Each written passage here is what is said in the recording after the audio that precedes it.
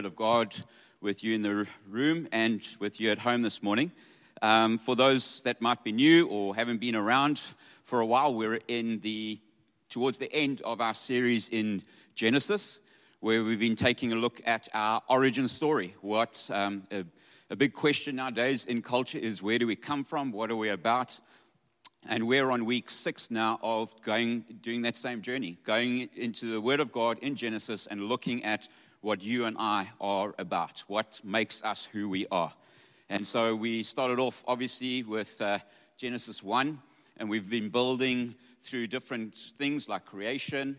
We moved on to work and rest, and worked through some of the Word of God when it comes to men and women. And this morning, I'll be honest, when I got the roster of where I would be, and I saw my title, I was a little bit, okay, that's interesting, because I got Origin of Evil. And so this morning, we're going to have a look at this topic when it comes to our origin story of the origin of evil.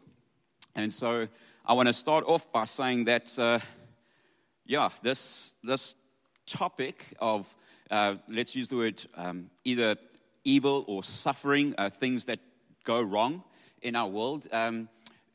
In our Western/suburban culture, we really don't do a good job at dealing with this. We try and almost do everything possible in our lives to avoid suffering and to avoid it or ignore it or turn our head away from it. But this morning, we're going to take 25-30 minutes to actually have a look at this and see what the implications are in our life. And so I want to put in 2 or 3 disclaimers up front.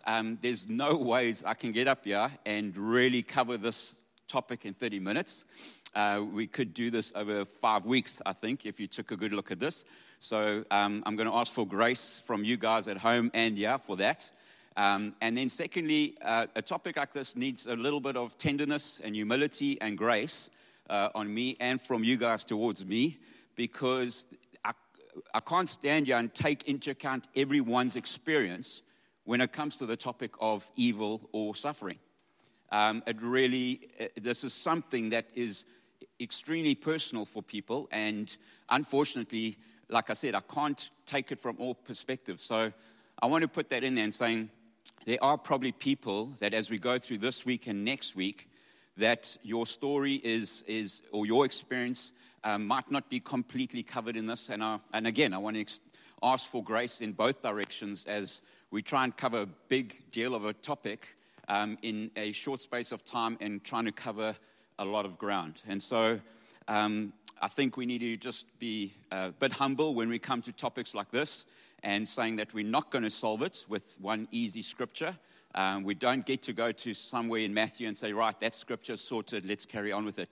This is a big deal, and it's a big thing, and it takes probably 99.9% of your life, of how long your life is, to come to terms with this and get through the questions that this brings up. So I'm going to pray for us up front, if you don't mind, for myself and then for you. So, Father God, as we engage your word and we come to your word this morning, Holy Spirit, to ask for your presence, to ask for your grace and mercy on us as we come to your word and allow your word to speak to us when it comes to things of this world that often don't make sense, that are complicated, that are hard, that are tough, and cause us to question and struggle. And so I ask that you lead us, that you give us wisdom, and that we are able to see you, Jesus, at the end of this in a bigger way than before. Amen. So, right, the topic of the origin of evil and suffering. Like I said, it can be overwhelming and hard to process. And I would encourage you, if you find yourself asking these questions, or if you're a believer, I think one of the biggest questions we get confronted with in our faith is people saying, well, if there's a good God, how on earth can A, B, and C work? And so you might be in a place where you have to process this yourself, or you're in a place where people are asking this question of you. And like I said, I don't think you get to ignore it. It's not something that you throw a hospital pass to some app or some scripture you read or something. It's something that I'm going to say you need to process for yourself and for your family or your friends. And so there's no quick, easy fixes here. up until now, we've worked through Genesis 1 and 2, and we've seen the story of creation. We've seen our mighty creator God at work creating everything on this earth, creating man and woman in his image. If I'm going to shorten this context before I jump into Genesis 3, I'd say we've seen the 3 Ds. We've seen dwell, dominion, and dynasty. What I mean by that, we've seen how God has created in Genesis 1 and 2, and the big call there was he created this and us to dwell in his presence. That was the call on us. Our origin story is to be image bearers and to dwell in God's presence. He then goes on to us and say, as well as that, my call to you as image bearers is to have dominion, to subdue and look after what resources and what creation I've made. You guys get to have dominion over it and exert the authority that I've given you over all I've created. He also helps us to see that actually we're also image bearers of his dynasty, his legacy, his kingdom, that we get to bear his image in his creation and add towards his kingdom. And so he's given us dwell, dominion, and dynasty. And that's our origin. I want to encourage you to, if you process Genesis 3 and you get to Genesis 3, highly important, the origin of evil, what has gone wrong. But I would encourage you to always start with Genesis 1 and 2. To just start with Genesis 3 and come to it going like, right, I'm a sinner, and only that. You can sometimes get tripped up by how your relationship with God works then. I want to encourage you that you have to work this through from Genesis 1, saying, actually, my origin story is an image bearer to dwell, to have dominion, and be a part of his kingdom. But then, unfortunately, we get to Genesis 3, and the proverbial wheels come off because something goes wrong, i.e. humankind. And so let's jump into Genesis 3. I'm going to read it through once, and we'll get stuck into a couple questions that this should bring to us and what we should work towards answering. So, Genesis 3. Now the serpent was more crafty than any other beast of the field that the Lord God had made. He said to the woman, did God actually say, you shall not eat of any tree in the garden? And the woman said to the serpent, we may eat of the fruit of the trees in the garden, but God said, you shall not eat of the fruit of the tree that is in the midst of the garden. Neither shall you touch it, lest you die. But the serpent said to the woman, you will surely not die, for God knows that when you eat of it, your eyes will be open and you will be like God, knowing good and evil. So when the woman saw that the tree was good for food, and that it was delight to the eye, and that the tree was to be desired to make one wise, she took of its fruit and ate. And she also gave some to her husband who was with her, and he ate. Then the eyes of both were opened, and they knew that they were naked. And they sewed fig leaves together and made themselves loincloths. And they heard the sound of the Lord walking in the garden in the cool of the day. And the man said to his wife, and the man and his wife hid themselves from the presence of the Lord God among the trees of the garden. But the Lord God called to the man, and he said, where are you? And he said, I heard the sound of you in the garden, and I was afraid because I was naked, and I hid myself. He said, who told you you were naked? Have you eaten of the tree of which I commanded you not to eat? The man said, the woman who you gave me, man, we've all been there, hey? Own it. The woman that you gave me, she gave me the fruit of the tree, and I ate. Then the Lord God said to the woman, what is it that you have done? The woman said, the serpent deceived me, and I ate. The Lord God said to the serpent, because you have done this, cursed are you above all livestock and above all beasts of the field. On your belly you shall go, and dust you shall eat all the days of your life. And the Lord God made for Adam and for his wife garments of skin and clothed them. Then the Lord God said, behold, the man has become like one of us, knowing good and evil. Now lest he reach out his hand and take also of the tree of life and eat and live forever. Therefore the Lord God sent him out of the Garden of Eden to work the ground from which he was taken. He drove out the man, and at the east of the garden he placed a cherubim and a flaming sword. Like I said, everything's going swimmingly in Genesis 1 and 2. We got dwell, dominion, and we're part of God's kingdom. And along comes Genesis 3, how we start seeing this almighty mess up, where people make decisions and choices that have catastrophic consequences. And from this is when mankind gets to the point when they start asking questions like, well, if God is so good and he created everything, how on earth is there things like evil and suffering? The story in Genesis 3 is showing us that actually it was a deliberate act of independence and self-autonomy away from God that opened up this Pandora's box for you and I, bringing both evil and death into our world. And we have to take a moment. I want to spend 2 minutes saying that evil and death coming into our world, that's a massive thing there. And this morning, I want to cover a certain part of that, because if you speak to somebody that asks that question, even if it's yourself, we have to understand that that person is asking it from a certain perspective or experience. And so we do well to understand that there are some things that happen that causes suffering for you and I, purely on the basis that we're fragile human beings living in a very broken world post-Genesis 3. We're living in a place now that no longer is dwell, dominion, and dynasty. We're living in a broken world where evil and sin and suffering are now a part of it. Things are broken. Things are not what they should be. And sometimes people are asking that question on the basis of something very personal or for themselves that have gone wrong. Maybe it's sickness. Maybe your body has started failing you to the point that your mortality is right there on a plate in front of you. Things are going wrong in a big way. Maybe because of that, you've lost a loved one or a family member. Maybe it's something along the lines of a sickness.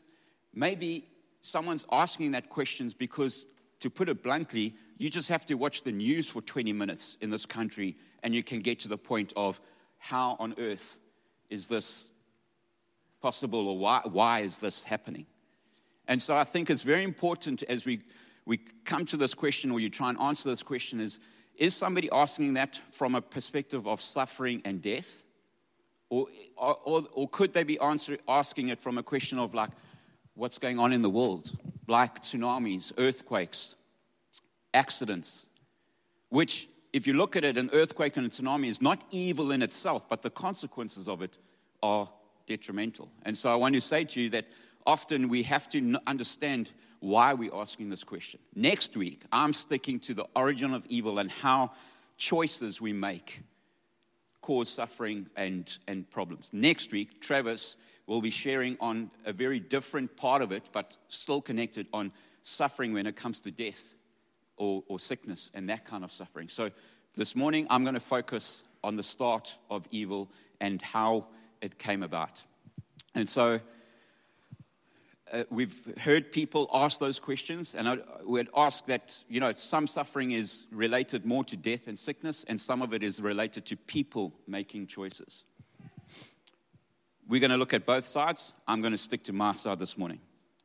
But as we see in Genesis 3, both of these enter the world. Evil and death enter the world, and things start taking a very left turn. And so once we've asked that question, it's like, why are we asking that question, or why is that person asking the question? I'm going to go through a couple questions that we need to process with ourselves and with people. Next question would be do you believe that it's possible for human beings to have free will without suffering? In a genuine, with all humility, ask myself and all of us, do you think that we can have free will or free choice and no suffering? You see, that's the point of Genesis 3. The tree represents this human decision to choose either what's right or what's wrong. It's my way or the highway. I will choose what's good for the human race, or I'm going to choose what's good for me. Can there be no suffering with no free will? If it wasn't for the tree, it would be something else, trust me. God would ask something else of you and me. And the reality is, more often than not, I decide to go like, no, I'll do it my way, thanks. Thanks for the offer, but I'm going to do it it's a normal human response. And in 2021, the culture of live your best life now. Just do you. Just, everything's okay as long as your feelings of happiness are the main thing. Or like anything goes as long as you're not hurting someone, which I won't get distracted, define hurt. But that's the culture that we're in, do it your way. The same response of Adam and Eve back then happens right now. When the tree is before us, it's often me making a choice of but you know what, if I choose that, then Anthony comes out on top of the pile. That's a better scenario than everybody being in the same boat. And so that Invictus poem that we know so well, that Sinatra song that we know so well, that I did it my way, in a theory it sounds great, but actually it leads to a lot of problems when you and I live that way, where I'm going to do this my way, God. People out there live like that, and people in church live like that. Where, no thanks, God. I know you're asking that of me, but I'm going to do that. So my question is it possible to have free will without suffering? Let me ask you this. If I just got a sudden urge to slap Wes, a lot of you would agree he's got quite a slappable face. And I had an urge to slap him. Yeah, I'm quick, bro. I'm quick. You big, but I'm quick. So, but if I chose, that's a choice that I would be able to make and go for it. For God to stop that, he would have to do a couple things. Remove my ability to make that choice, if not remove my hands, so I can't do it. That's a really silly example. Let's get something a little bit more real. Driving in South Africa on our roads. Speeding. Have you ever sped? If you ever slow down for a camera, it means you're speeding. So I'm just saying, it's not a trick question. Me and my wife got heated discussion about what qualifies as speeding. So, there's a blurry area in our house there. I'm self-confessing. But have you ever sped? Do you know that thousands of people die in this country every year because people make choices to drive drunk? They make choices to drive badly or speed. And the consequences of that cause great suffering. But it was a choice. People make choices in that. And so for God to stop all suffering would mean he would have to remove my decision-making to do what I have to do in a car and take away your ability to make those decisions, to remove any possibility of suffering. Maybe a little bit more intense. From personal family experience, extended family, years ago when I was a lot younger, someone one day made a decision to go into our family friend's house that were in full-time ministry and break into that house and steal their property and rape the lady that lived in that house. Someone made a decision to do that inflicted suffering. And so this week we're looking at how this evil was I don't know how to say that word right now, caused in the garden, but it's caused even now, and a lot of it is based on us having free will, where God didn't say, right, I'm going to be a puppet master and control everything. He allows us this gift of free will, but the honest truth is we often make choices that cause suffering. Now, a lot of people will respond to that saying, yes, but those people that do those bad things take their rights away. Take it away. And that's a little bit of a problematic thing to look at, because my question, again, very humbly to myself as I'm preparing for this, and to you guys at home or in here, my question is, have you ever caused suffering? Have you ever caused suffering? I know I have. Many times. Be it in my own family, be it to friends or family. Maybe you've cut someone off in traffic, if not even caused an accident before. You ever made a choice that caused someone physical harm or pain? What about relational pain? Have you said or done something that has hurt someone to the core of their being? Ever assume something about somebody because of pure external factors, or what they look like, or how they sound? Ever prejudged them on that and said, well, because of that, I'm going to assume X, Y, and Z of you? Ever sat around your kitchen table or your dinner table and had a good chat about a whole bunch of people that would be very harmful if they walked into the room? You see, most of us have done exactly the same things that we don't want other people to do. We pursue our freedom over others. We make choices based on what would suit Anthony and not suit the rest of the human race, just like Adam and Eve. That's what Genesis 3 is saying to us, is that we ask God, why is there so much suffering? And God actually goes, you tell me. You tell me when it comes to this part of suffering. You tell me why there's so much suffering. Why those choices were made by that person. Or why you made that choice. What Genesis 3 shows us is that the line between good and evil is not out there cosmically between the devil and God, or out there between certain groups of people. The line of good and evil runs straight down here, through the middle of Anthony, through the middle of you, where we get to have this thing called free will that we need to exercise. And so, am I living out my gift of free will, my gift of life, to what I was called to the benefit of humankind?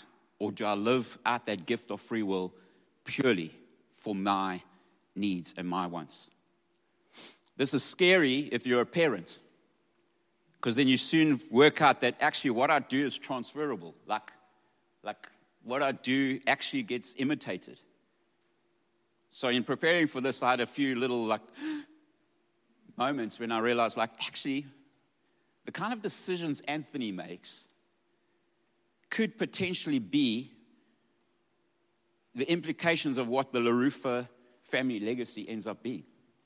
I could make choices because of that line that affect my children, my wife, their children, their wives.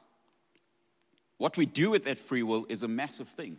And to just have an attitude of yeah, but wipe out those people that have done that, it's not really the way to go. As John Blanchard says, at what level should God intervene? We might say that he should not have allowed the worst offenders like Hitler of this world to do what they did. What about the next level? Say thugs, sadists, rapists, child abusers, and drug pushers. Should God step in and stop them? If he did so, another layer of offenders would become the worst. Say drunk drivers, shoplifters, burglars, and like that. We argue like this, we would soon get to the point at which we would be demanding that God should intervene to prevent all evil. Would you settle for that? Would you settle for it if it meant all your thoughts, all your words, all your actions were controlled by a cosmic puppet master, robbing you of all freedom and responsibility? The reality is, for God to destroy all suffering, it would mean you would have to destroy me and he would have to destroy you.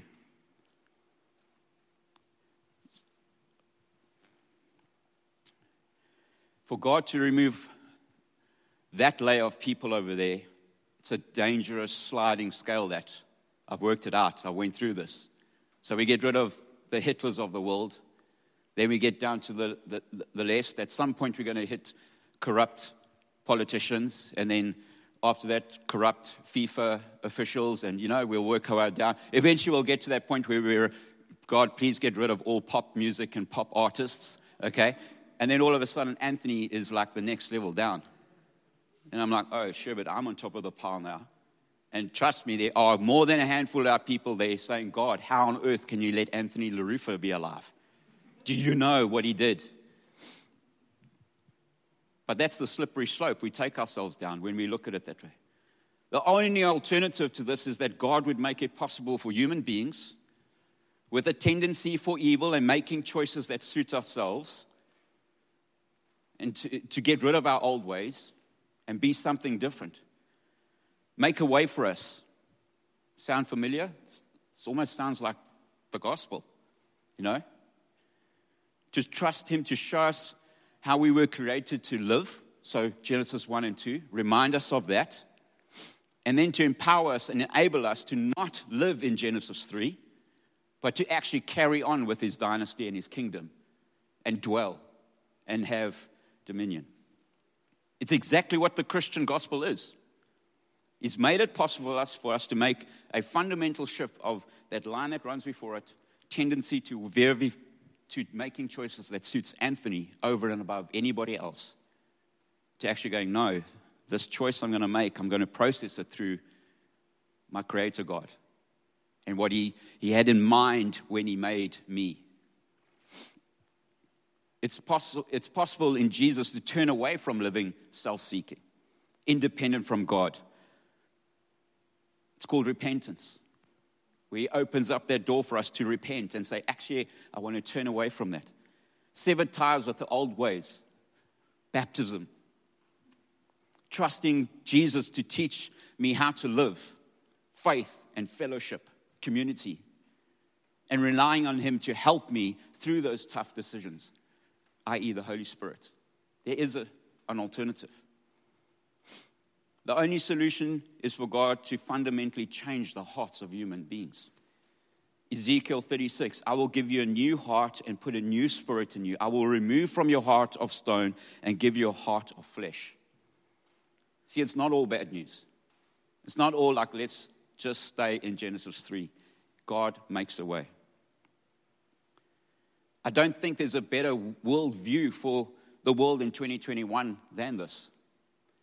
Because if we go down the route of what we saw in Genesis 3 and we live in 2021 where there is no God and that doesn't exist, and we're all just who we are, and it's me and myself and I, and there's no God, we're just all emerged from a primordial soup, and we are what we are, then the next question would be is, why is suffering a problem for you?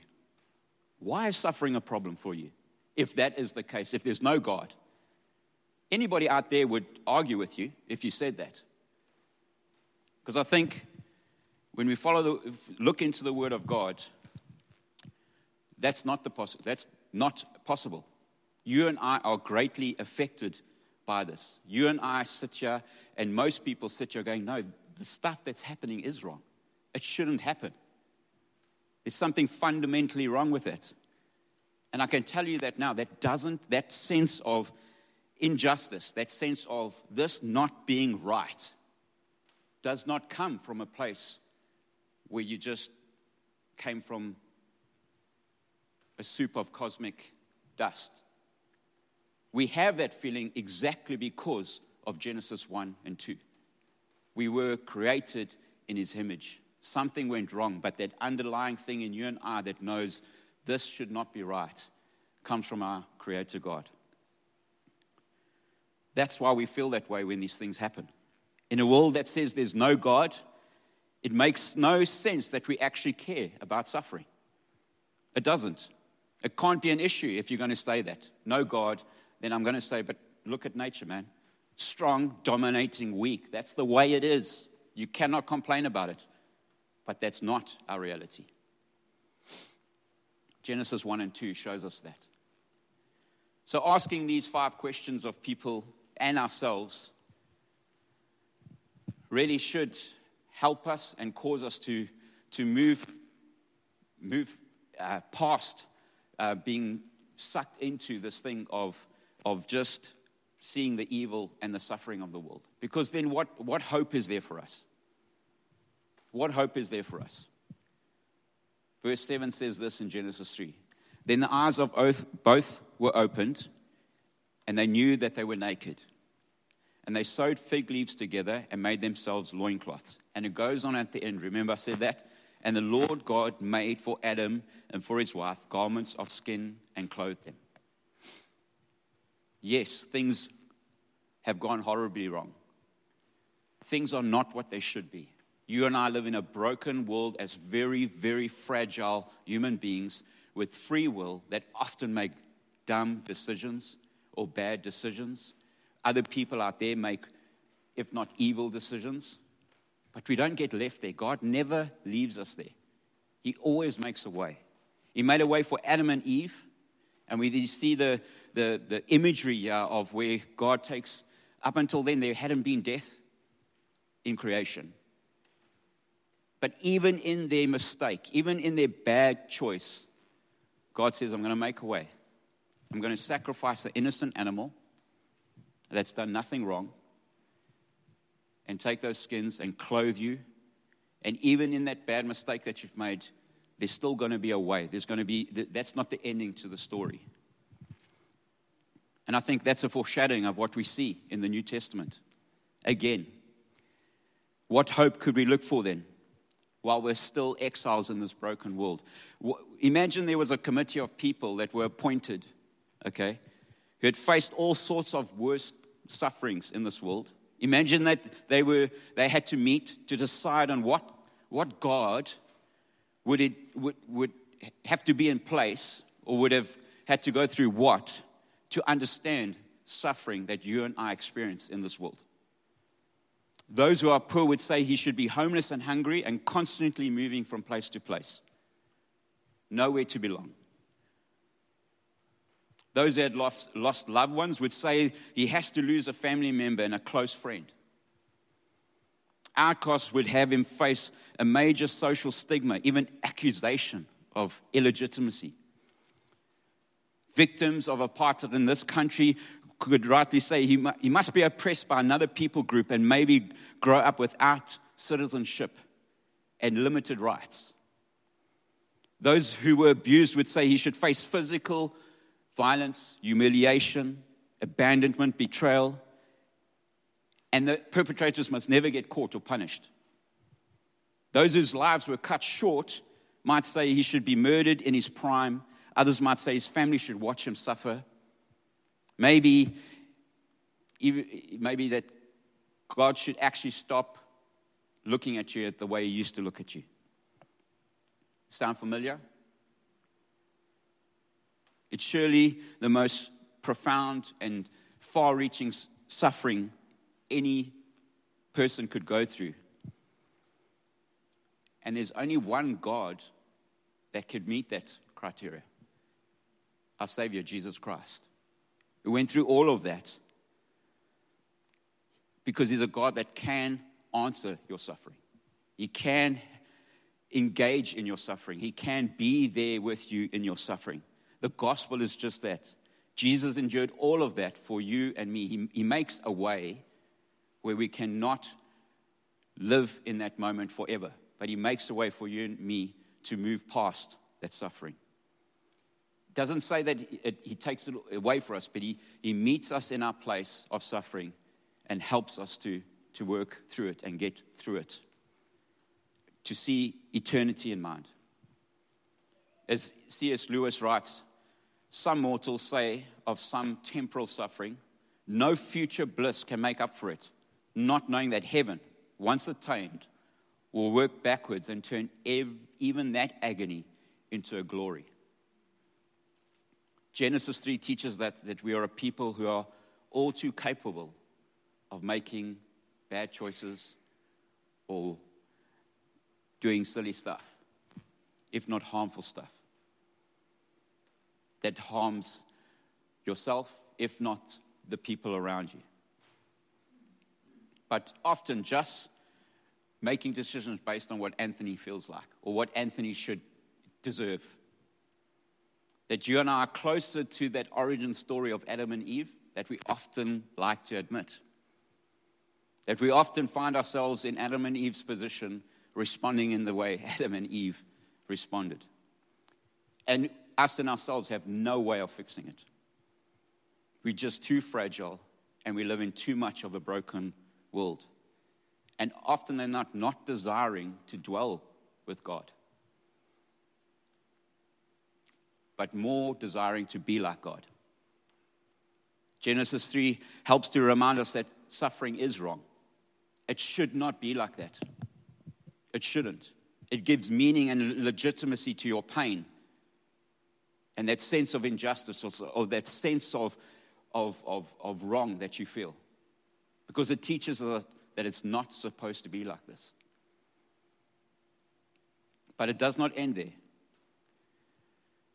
Like I said, God always makes a way. He made a way for Adam and Eve, and He's made a way for you and us. That He's put Jesus in places that you and I, a lot of us, will never experience and never experience. And we have a God that can sympathize with us. We have a God that can understand what we're feeling. He can see that injustice. He can see that suffering. And He still says, I will dwell with you. You can dwell with me. You can be in my presence even through those things. So I'm coming in for a landing. I'm going to ask the worship team to come up. If you don't mind, I'd love us to sing just once through that song that we sang in the beginning. Because here's the reality. Contrary to what social media might want us to think, that everybody's life is not going perfectly. There are people in this community, in this family, going through real things. Real things. Maybe that's not you now. And I'm going to ask us to stand, if you don't mind. Let's stand. And one of the gifts that God gives us is that in your suffering, when you're going through these things, you know what? He puts this beautiful thing of community in place for you to process that stuff in community, not in isolation, not by yourself, but He allows you to work through that things in community. And I'm going to ask us, we're going to sing that song, One Thing Remains. And as we sing those words, we're going to be reminded of Genesis 1 and 2. That yes, Genesis 3 is not the end of the story. It's not the way it should be. But it still is a reality for some people. Some people are suffering today. Some people have suffered and they're still struggling through it.